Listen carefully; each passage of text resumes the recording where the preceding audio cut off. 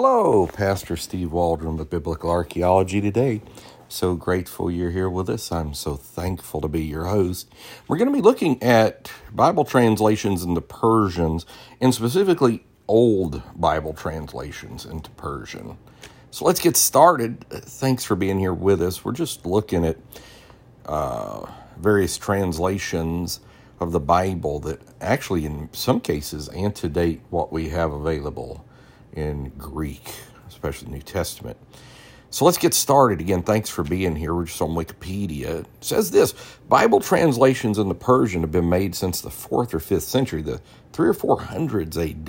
I don't think we can quite comprehend how early that is, because if it is shown that Vaticanus and Sinaiticus are forgeries, which seems to be a lot of evidence to that, then some of your Bodmer, Ryland fragments are the earliest. But you know, that would take you to Alexandrinus being the oldest in Greek for any substantive amount, besides translations from what's called early church fathers. Their copious use of scriptures.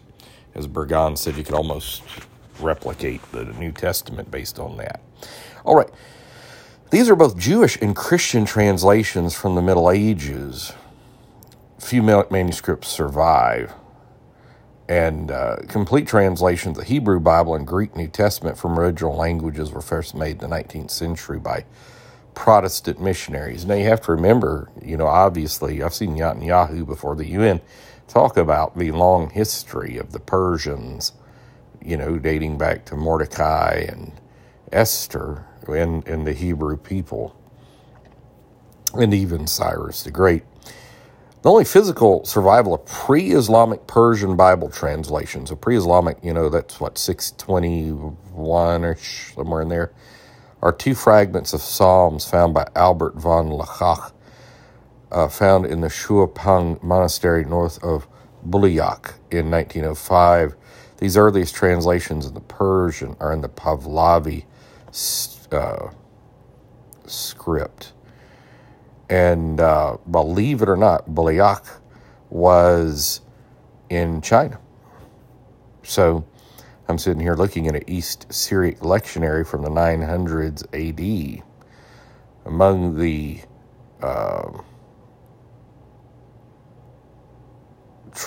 ruins found, monastic library, where a trove of ancient manuscripts of various Iranian languages were found.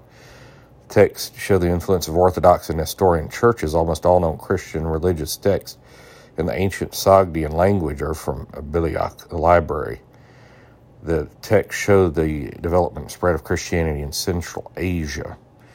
So, that's really amazing. So, pre-Islamic manuscripts here, found in China, in Persian. And then there was into Middle Persian, the only physical survival, mentioned that, medieval translations in a New Persian Diatessaron. Parts of the Gospels first translated into Persian. In the Persian Diatessaron in the 13th century, this is 1200s. Then more sections of the Gospel translated in 16th century. That's 1500. Muslim scholar and critic of Christianity, Khan Abadi. And we're looking here at the Pahlavi Psalter. The Pahlavi Psalter is a name given to a 12-page, non-contiguous section of Middle Persian translation of the Syriac version of the Book of Psalms. And so it was discovered in 1905, the second German Turpin expedition under Albert von Lachach. Together with a mass of other fragmentary Christian manuscripts discovered in the ruins of the library of Shupang and Bulayak near Tupan of what today is the Xinjiang Uyghur Autonomous Region of China, the documents were sent to Berlin for analysis, where the fragments remain to this day. Now, we'll see how early this is. The Pahlavi Psalter is the oldest surviving example of Pahlavi literature, that is, literature composed during the Pahlavi writing system. The surviving fragments probably date to the 6th or 7th century AD, the 500s or 600s.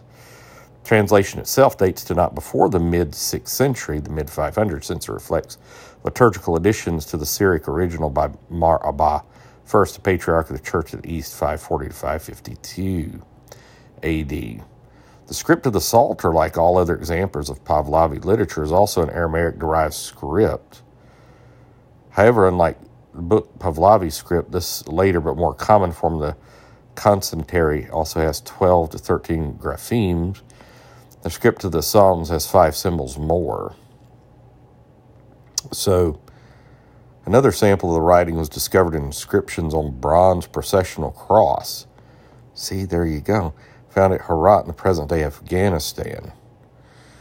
So, finding a cross there at Afghanistan is just incredible as well.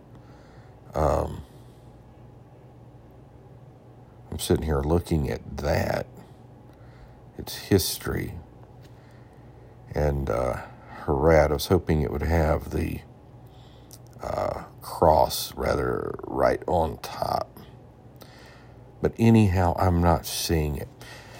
But let's go back here and look at something else. The Persian Diatessaron, and it was of Awanis Iz al-Din of Tabriz in the 13th century Gospel Harmony, the earliest of the Bible translations into Persians. It appears to have been translated from a late copy of a Syriac Harmony, so 1200s. So the Persians had various languages and dialects, even again into China, in Afghanistan, of the Bible, just showing the other Christianities, as Jenkins called them, that around the world, and we just tend to be so Western-centric, when the gospel was to all nations and all people. So God bless you. Hey, thanks for being here with us. Hopefully in the next few days, we're going to be looking at the Bodmer Papyrus and the Ryland Papyri as well. So God bless. We'll talk with you later. Join us daily. Leave us a 5-star review and invite your friends and family, church family, Sunday school classes to be with us, and maybe make a journal or notebook of things you find interesting, because you'll have a power-packed apologetics library in no time at all. God bless you. Bye-bye.